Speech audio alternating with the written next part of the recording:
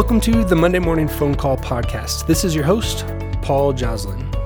Every preacher knows when they're teetering on the edge of a topic that will result in receiving a phone call on Monday morning.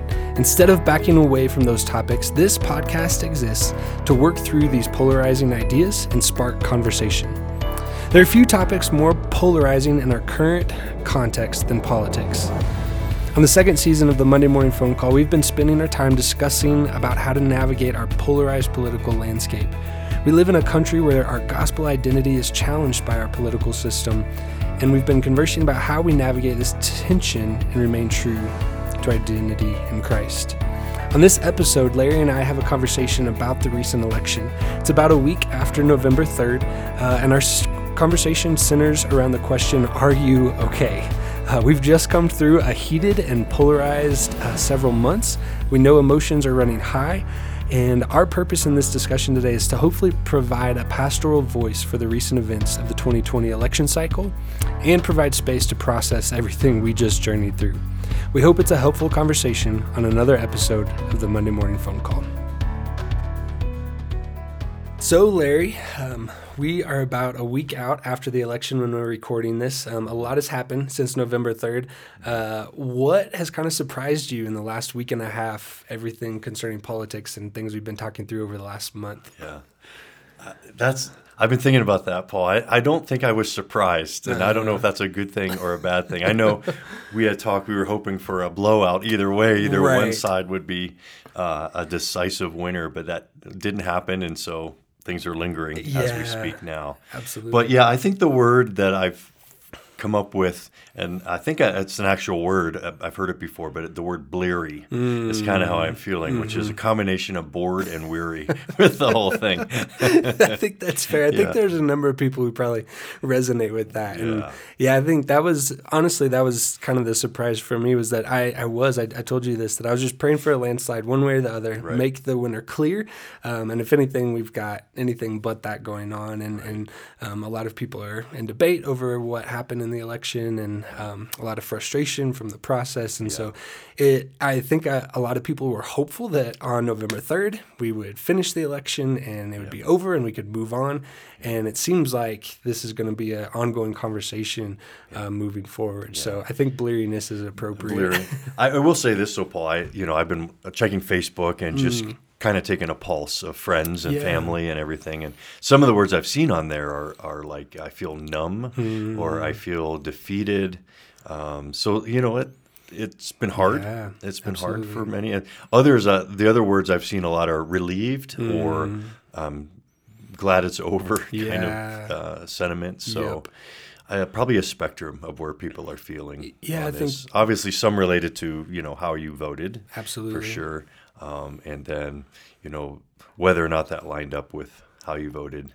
Absolutely. Yeah. Feelings flowing out of that. Yeah. I think one of the things along those lines, I've seen a number of people posting, and I'll just say they tend to be on the left, and they've expressed an unwillingness to at least express unity towards the other side, or why is that the tone that Joe Biden has started trying to take, because they didn't experience that. And so I think just this frustration of people, and I think I've seen this at the last several elections, the side that wins does not want to give ground they want their pound of flesh. Yeah, exactly. And so it's the tone, I think, of our politics is really just wearisome right now for me. And I think a lot of people feel that too, just kind of frustrated that we're so divided and frustrated with one another. And I will say this, and this could maybe be a lesson every 2 years to 4 years, as often as we need it. What's been helpful is doing these podcasts with you.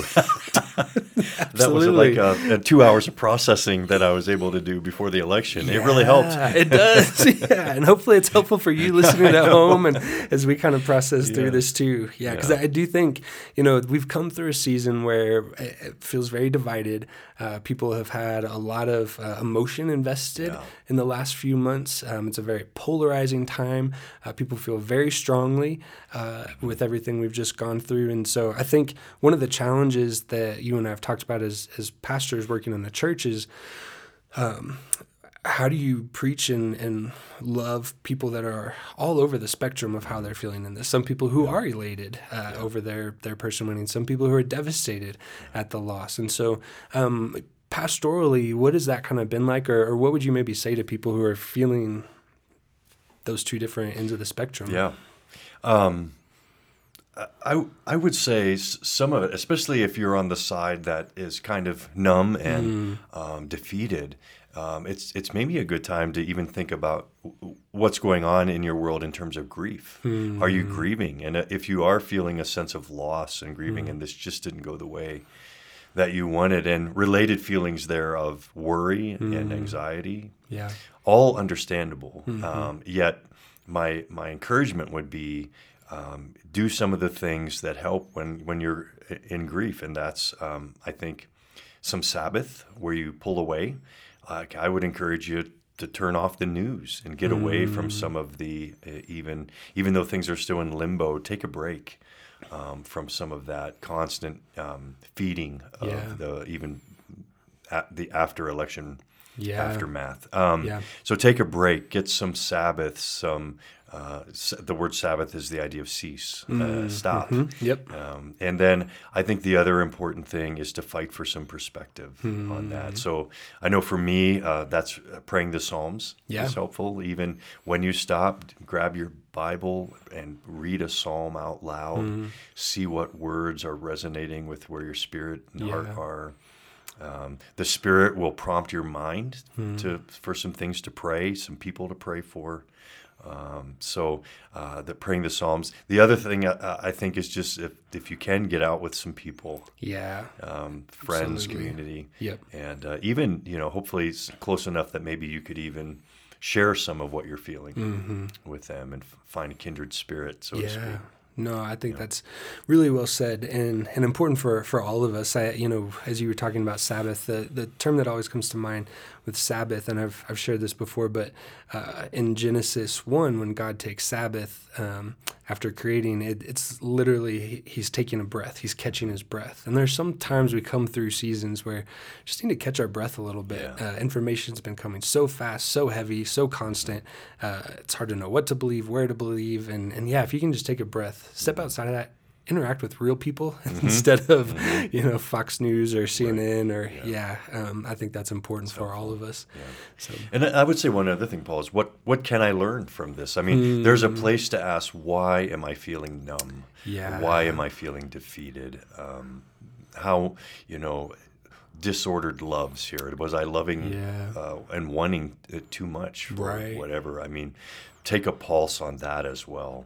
I think that's a great thought. And I think that actually kind of segues into, so our topic, our theme for today is, are you doing okay? Because I think both sides, even if you won, I think there's that experience of exhaustion and relief and everything in between. But as we've talked about this and what we could maybe talk about post-election, we have a couple of thoughts on maybe why people are feeling some of the ways that they're feeling. And so one of the things I know you brought up in our production meeting was we have to have a little bit of a broader view of history. Can you just say a little bit more about what that means? So two things about that. One is I think a broader view of history brings some perspective in what I would call the way of Ecclesiastes, that there's nothing new under the sun. We've been here before. So I shared this earlier with you, Paul. There's Barry Hankins is a professor of history at Baylor, and he started an article out this way, and I think I might have used it in a sermon a while back, but it says, one of the most famous preachers in America defended a president accused of corruption. He called the investigation not a witch hunt, but a damnable rot. Wow. The president had engaged in multiple extramarital affairs. He cheated on his mistress with another younger mistress with whom he was rumored to have a child. Some of the president's closest advisors and cabinet members were convicted and sent to prison. Well, we all know, of course, this was the Roaring 20s, 1920s, when Warren Harding was president, a Baptist, nonetheless, who died before the scandals came to light. And before the famous preacher Billy Sunday felt the need to defend him. But that just jumped at me a little bit in saying, there's nothing new going on here. And we've had rough times, turbulent times in our absolutely. political history in America before. For goodness sake, many times. Yeah. I mean, and we've been divided before. Right. Yeah. I mean, I've heard from a number of people, they're just so grieved at how divided we are. We've never been more divided as a country and as a people. And I just try to gently remind them that our country fought a civil war, that we were so divided we chose to kill one another, and we're not in that place. And so there is a lot of tension. There's a lot of high emotion. And yet at the same time, we're not in a place where we're fighting one another and taking lives over our disagreements. So I would love to see more unity. I'd love to see people find common ground, and we'll talk a little bit more about that. But that perspective of history, this is not the darkest time our country has been through. It's not. Yeah. It's not. So there's the past part of the history, but I think there's another piece for believers, and that's about the future, that history's not just one thing after another. Absolutely. It's not just random events moving in circles. History has a goal. Absolutely. A direction. There's a climax of a future restored kingdom. Yeah. And, Paul said that no eye has seen, no ear has heard the things that God has in store for those who love him. History is heading towards a recreation, the likes of which the prophets in their poetry tried to give voice to in such beauty. In fact, so I'll read some from Isaiah 65. Isaiah the prophet says, "See, I will create new heavens and a new earth. The former things will not be remembered, nor will they come to mind. Be glad and rejoice forever in what I will create. And I will create Jerusalem to be a delight, and its people a joy. I will rejoice over Jerusalem and take delight in my people. The sound of weeping and crying will be heard in it no more. Never again will there be an infant who lives but a few days, or an old man who does not live out his years. The one who dies at 100 will be thought a mere child. The one who fails to reach 100 will be considered accursed. They will build houses and dwell in them and plant vineyards and eat their fruit." And it goes on and it has the famous passage of the wolf and the lamb will feed together. The lion will eat straw like an ox. The dust will be the serpent's food. And they will neither harm nor destroy on my holy mountain, says the Lord. Wow. So this is what awaits us. Yeah. But the idea is that this has already broken into our present. Right. This future vision is now, it's proleptic, right? The idea of being proleptic is the idea of something in the future is so sure to happen that you can say it now in the present tense. Wow. It's like when my boys were young, I won't say which one, but one of them always used to run a little bit late, and we'd be downstairs at the foot of the stairs saying, "Come on, come on." And I used to say, I'm in the car waiting, but I wasn't really in the car. And my other son would say, "Dad, you're not really in the car." And I'm speaking proleptically here. It's so sure that it's in the present tense. It's going to happen. Yeah. And I'm sure for your 7 or 8 year old son, they got that. That's awesome. So that's history, and that's the end of history. Absolutely. But it's been inaugurated by Jesus when he came the first time and unleashed it on the loose here in our present. Absolutely. And I think that's so important, because we can tend to have a very myopic view of the moment we live in. We can be very narcissistic about the moment we live in, that this moment is the most important moment in all of human history, and can really self-center our narratives around this moment we live in. It's normal, but we have to have that biblical perspective that Jesus is King, He is Lord, that history is not being written by who sits in the White House, but by who sits on the throne of heaven. And so, that's where our hope has to lie in. And what I would say too, Paul, is that vision of the future now in our present, pulling us through history, is always what's driven the church. Right. John Ortberg talks about having a scholar named N.T. Wright speak at his church a while back, and N.T. Wright says that through the lens of history, N.T. Wright reminded us that in the early centuries of the church, its finest years were when it was marginalized in the life of the Roman Empire. When it got cozy with Rome is when it became identified with the empire, is when things went south in a hurry. But then he says that's a warning for the church in America. The gospel of the early church was, among other things, a deliberate in-your-face to the empire. Pretty cheeky when you remember that the church had a few thousand ragged cohorts and the empire ruled 65 million hearts. Wow. It was pretty clear which horse to bet on. But here we are 2,000 years later, and we give our children names like Peter and Paul and Phoebe, and we call our dogs Caesar and Nero. These gospel words of the early church about resurrection were politically loaded, but they were not to be co-opted, and they are to stand above every human party and candidate and political platform. Absolutely. And that's what compels us. Absolutely. Historically. Absolutely. And I think the implication of that then too is, America one day will go the way of Rome. Yeah. That the kingdom that we're a part of, this empire that we live in, this great nation, will not last for eternity, but the church and the kingdom of God does. Yeah. And so we have to have that view of history that the movement that we are a part of following Jesus into his kingdom, seeing his kingdom brought to earth, outlasts any nation that ever comes about on the face of the earth, and really is a part of bringing those nations down and overturning them and flipping this world upside down. And so when we start to mix up those priorities, it can get pretty convoluted, and our message can get off, and it can be difficult for us to know how to handle that, which I think kind of ties a little bit into, I know one of the things we wanted to talk about was how we feel about this last election.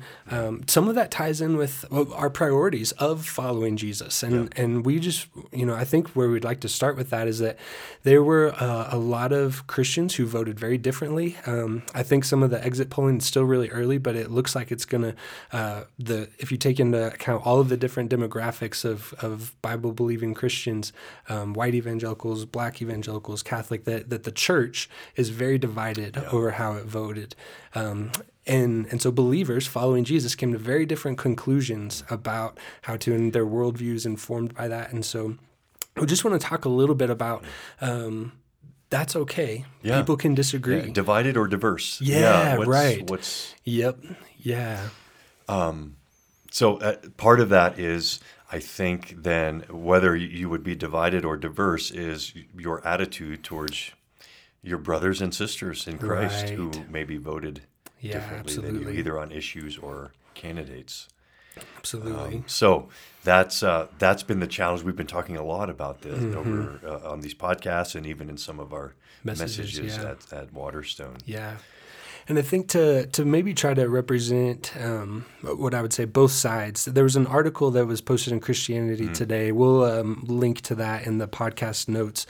But it talks about kind of the two views, the more conservative view, the more liberal voting person, and how they see the kingdom of God. So the more conservative Christian or follower of Jesus sees the kingdom of God, the end toward which we strive, as a world in which men and women are free to follow their faith. Life is held as sacred from conception to death. Families can raise their children in biblical truth. Churches take the lead in charity. Government provides a stable order for flourishing and meaningful enterprise. Members of this party are concerned with foreign and economic policy, but especially compelled to support the present administration for its stances on life and family. In their view, failing to vote Republican empowers the party that protects the appalling abortion regime and the advances sexual ethic that leads to immense confusion and suffering. So that kind of encapsulates the worldview of someone who would probably vote for our former president. I like how he summarizes the other view and worldview. He says the kingdom, in this view, is also sacred, but not to be confused with winning elections and passing laws. It is not a political dispensation or social order. It is not a kingdom of this world. Instead, the kingdom breaks into time and space when men and women sent by the king seek the lost and serve the least.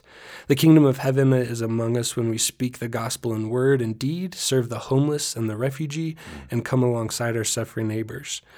For this element of the church, the kingdom of God is less about the acquisition of power than the divestment of power, laying down our rights and privileges as Christ did in order to serve the powerless. Mm-hmm. In other words, Christendom is not the kingdom, and representing Christendom is not the same as representing Christ. The kingdom of heaven is not about the sword, but about the cup, not about defending ourselves, but about dying to ourselves. Mm. I thought that very fairly summarized the two views that I've most held. In a very charitable way, we can often present our opponents in the least charitable light. But I think it's important for us to understand that people on both sides really voted their conscience in a lot of ways around these things and have some merits in how they see how the election played out.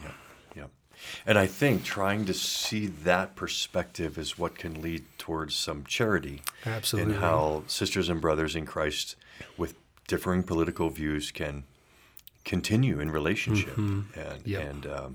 So it's that striving to see the other person's point of view. Yeah, absolutely. That's in view.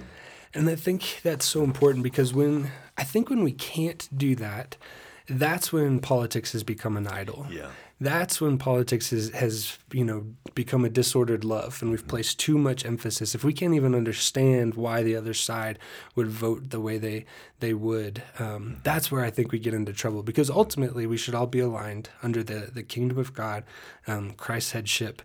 Implications of that we may see differently, but it doesn't invalidate the concerns or the reasons why people voted the way they did. Yep. Agreed. So, along those lines with the idolization of politics, I just have to confess that I've talked a lot in both messages and on the podcast about, we can't be tied up in the election and who wins. And I was sick last week and I had to quarantine because we thought my family had COVID, and I spent way too much time on CNN and Fox News. I tried to watch both to just kind of see what everyone's saying. But I would turn it on in the morning and turn it on way too late at night. The concerning thing about that was that the people I was watching, I don't know when they slept. They was the same people for the entire day. They have overtime. They do, yeah. But I did find myself, and I'm assuming a number of people kind of feel wrapped up in that as we watched the numbers tick and move different directions, that people were pretty glued in and very concerned about the outcome of what was taking place.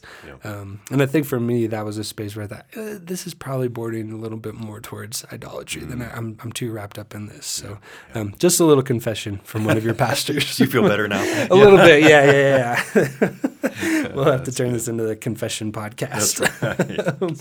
But considering all those things, so it's important for Christians to have a historical view, a broader perspective on what God might be doing in the world. We have to be careful not to demonize the other side or make this whole process a place of idolatry.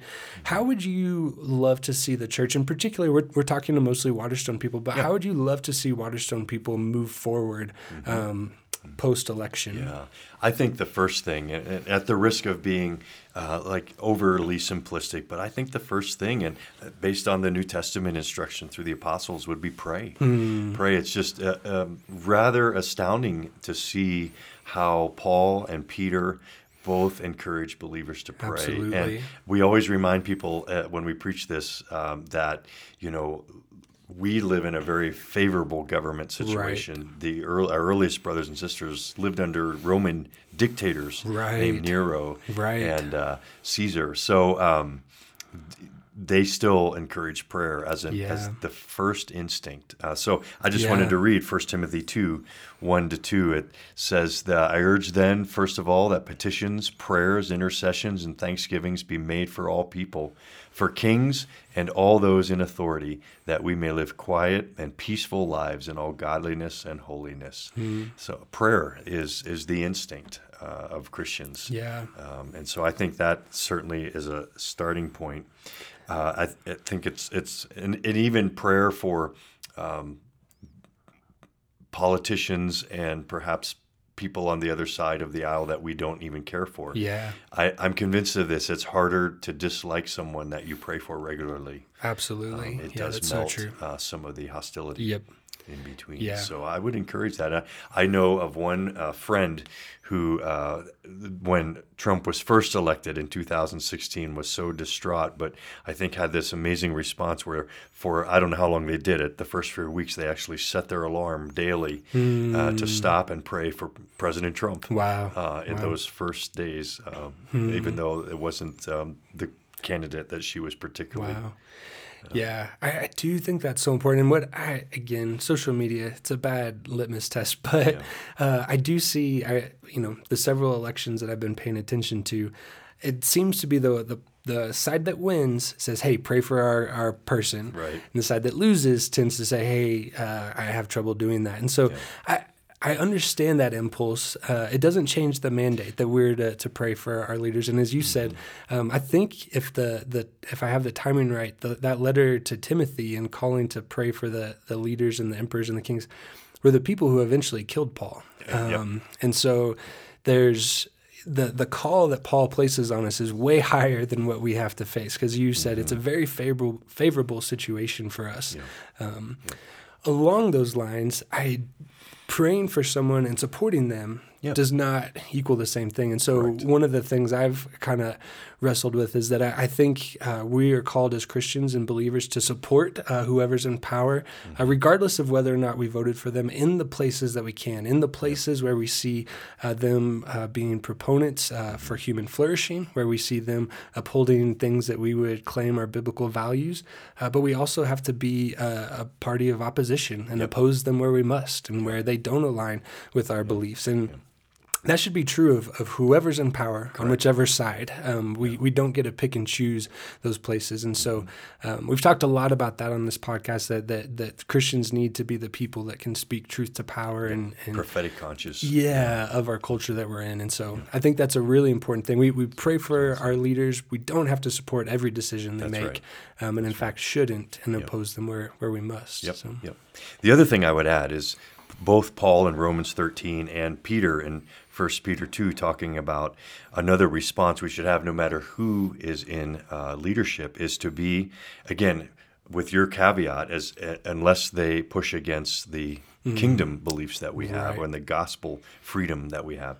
But we should be model citizens. We should practice what both Peter and Paul called submission to authorities. Peter writes here in chapter 2, live such good lives among the pagans that though they accuse you of doing wrong, they may see your good deeds and glorify God on the day he visits us. And so he goes on, what does that look like? Verse 13, submit yourselves for the Lord's sake to every human authority, whether to the emperor as the supreme authority or to governors who are sent by him to punish those who do wrong and to commend those who do right. And he goes on there, live as free people, but do not use your freedom as a cover-up for evil. Show proper respect to everyone. Love the family of believers, fear God, honor the emperor. So God is pro-government. I mean, God has ordained government. He is not thrilled with every leader, and people, we have the freedom to elect leaders, but yet he ordains government to help keep peaceable conditions so that we can live lives of quiet and peace, so the gospel can flourish. And so God is pro-government. I don't believe he's ordained a particular form of government. And yet, as soon as human beings start assuming they're in a position to announce God's political leanings, that's when things get dicey for us. But fair. I think all in all, to pray and then give honor by being model citizens. And again, unless they work against the gospel. Absolutely. And what I love about that too is that Paul really, he works down the hierarchy. So we place so much emphasis and so much importance on the president and that one seat. And yet there's a mandate there for local magistrates, for governors, for people in local authority over sin. And I think that's one place Christians have often missed the mark as far as engagement with politics. And those those areas, local government, there are actually a lot of levers to be pulled there in those spaces to see kingdom flourishing come. And engagement there is so much more important than checking a box. Agreed. Or coloring in a bubble once every 4 years for the person that aligns with our views more closely. And that's why, Paul, I think one of the, Waterstone, we talk about the 3 rhythms, and one of our rhythms is what we call restore, which is to see God's kingdom invade the brokenness of human systems. And one of those is government. And so we've been very intentional to cultivate relationships with our county officials in Jefferson County, with Jefferson County Human Services, with government officials in Jefferson County. Even, current with the COVID situation. Right. It's been an ongoing dialogue. It's been ongoing dialogue, and we've been very conscientious to be submissive. Right.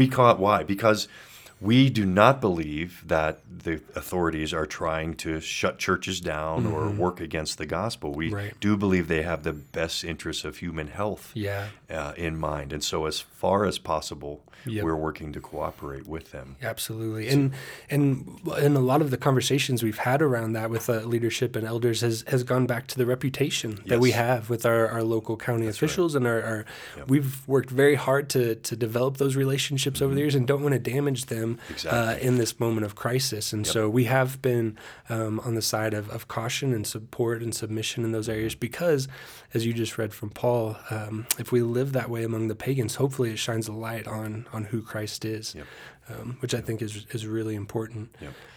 One more thing I'd add then, Paul. So we've talked about prayer, we've talked about submission to government authorities. The third thing I'd say is those 2 things, and then we worship. And what I mean by that is our highest allegiance is always Jesus is Lord.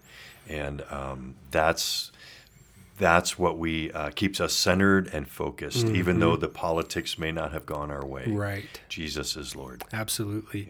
And that, the politics shifts by the day. There's, different information yet, but we keep coming back to throughout really all of these podcasts is that ultimately our hope has to be found in Jesus, and that no matter what happens moving forward with the different debates around who won the election, and no matter what the next election looks like, and no matter who is in the Senate, Jesus is Lord over all of those things. And I think it's a place for us as we move forward. It's important for us to check where our anxiety comes from, to take a moment to, as you just said earlier, to evaluate why we're grieving in certain places, ask why we feel relief about certain outcomes. And the caveat with all of that is that politics has very real and practical implications. Who is in power does affect our lives.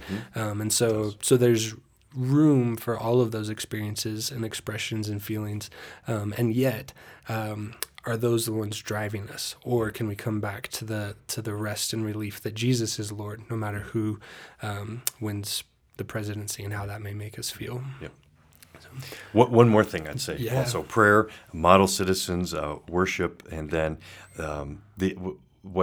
back to that article I read from the Baylor professor, he calls it inconspicuous kingdom work. Oh, okay. It's really Tell back me more. to our calling that we're citizens of heaven. So he tells the story in the 1920s when all that chaos was going on in the government. He talks about there was a shoe salesman by the name of Dwight L. Moody who began what he called the Moody Network, and they hit the streets with good news of redemption in Christ, and they began running what they called this novel idea, Sunday school, and began, with children, and then the parents would get involved and so forth, and this began to really significantly change the city of Chicago and spread out from there. They also began what they called evangelistic preaching and traditional hymn singing in public places, and which became Sunday night services. And all that began around that time. And then this was interesting. Barry Hankins goes on to say, those were the white evangelicals. What also happened in the 20s is the African American Christians in the 1920s streamed from the rural South to the urban Northeast and Midwest in search of industrial jobs as part of the Great Migration.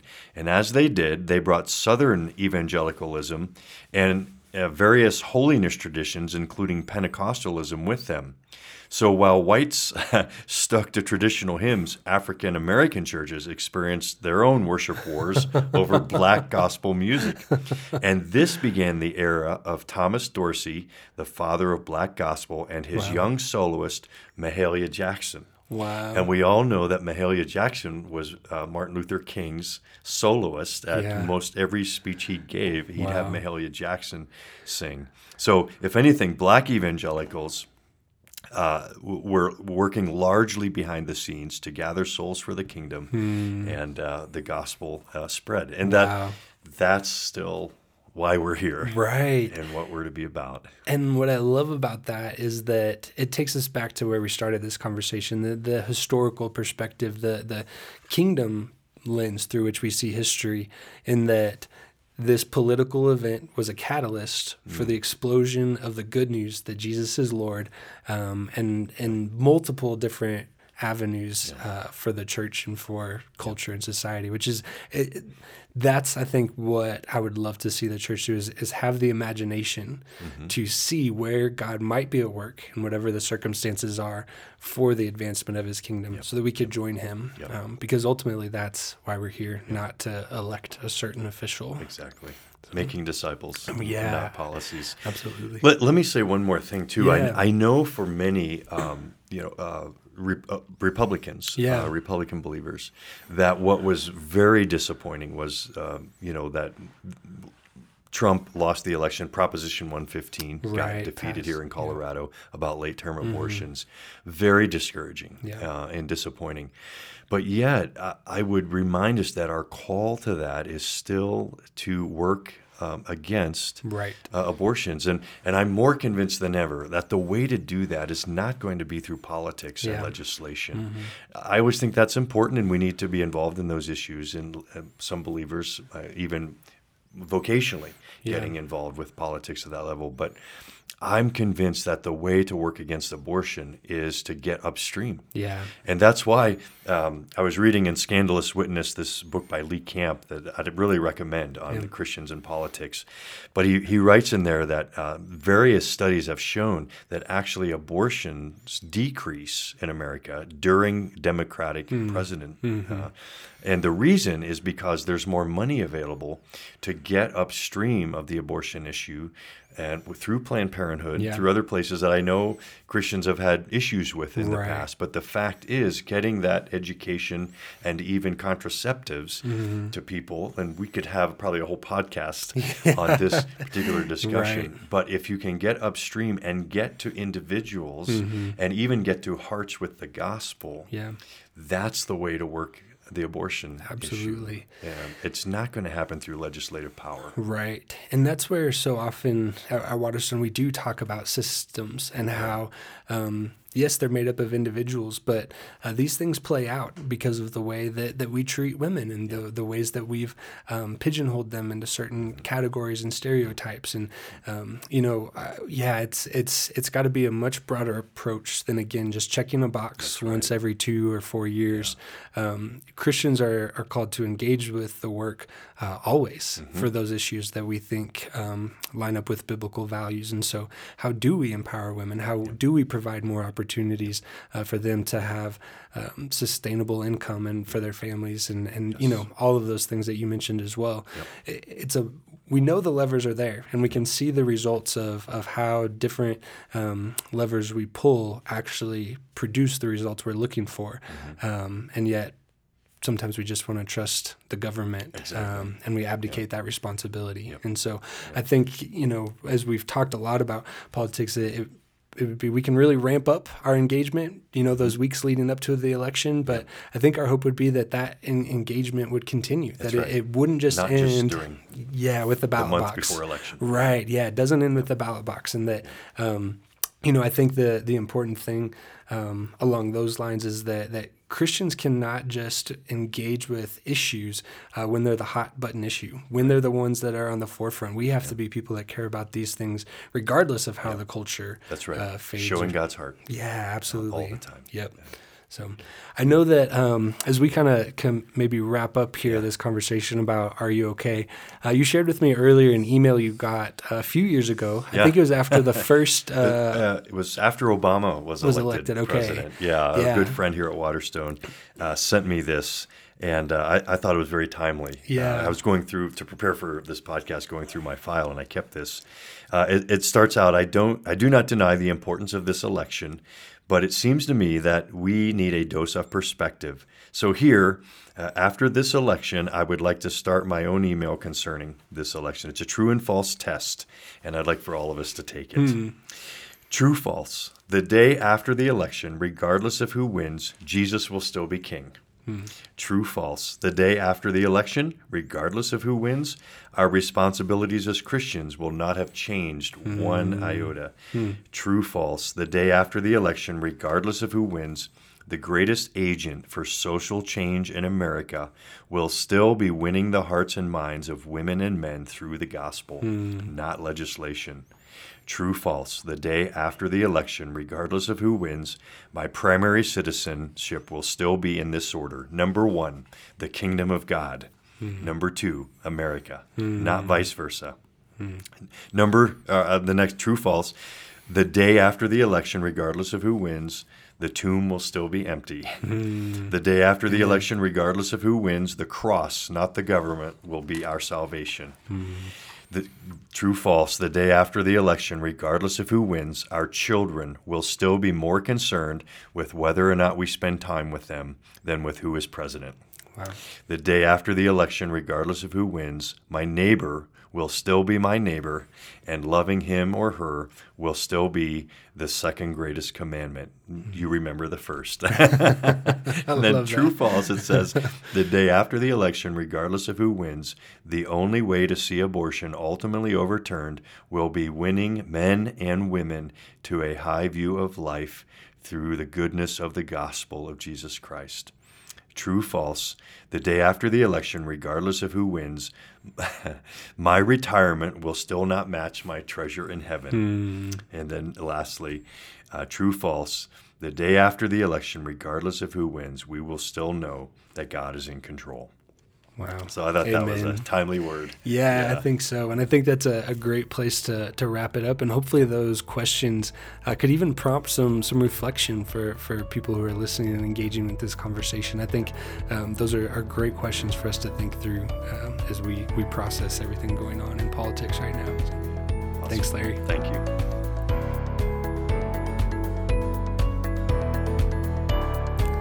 Thank you for listening to the Monday Morning Phone Call podcast. We hope that this show will spark conversation and that you would even share this episode with a friend. During our conversation today, we mentioned ways that you can get involved with issues and events beyond the election. And one thing that we'd love for you to know about is that in the spring, we will be offering a 4-week Justice in Action course that covers some of the topics we've discussed in this season of the Monday Morning Phone Call. So be on the lookout for that. It's a great way to get further involved. This podcast is hosted by me, Paul Joslin, and today's show was edited and mixed by Phil Nelson, produced by Emily Kloss, and the graphic was designed by Lane Gerkink.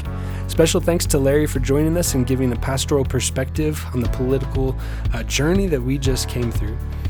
This is the last episode of Season 2, and we'll be back for another season after the holidays. In the meantime, feel free to submit questions or ideas for conversations and topics that you would like for us to talk about. You can submit those on our Facebook page or Instagram. Thanks for tuning in to another episode of the Monday Morning Phone Call.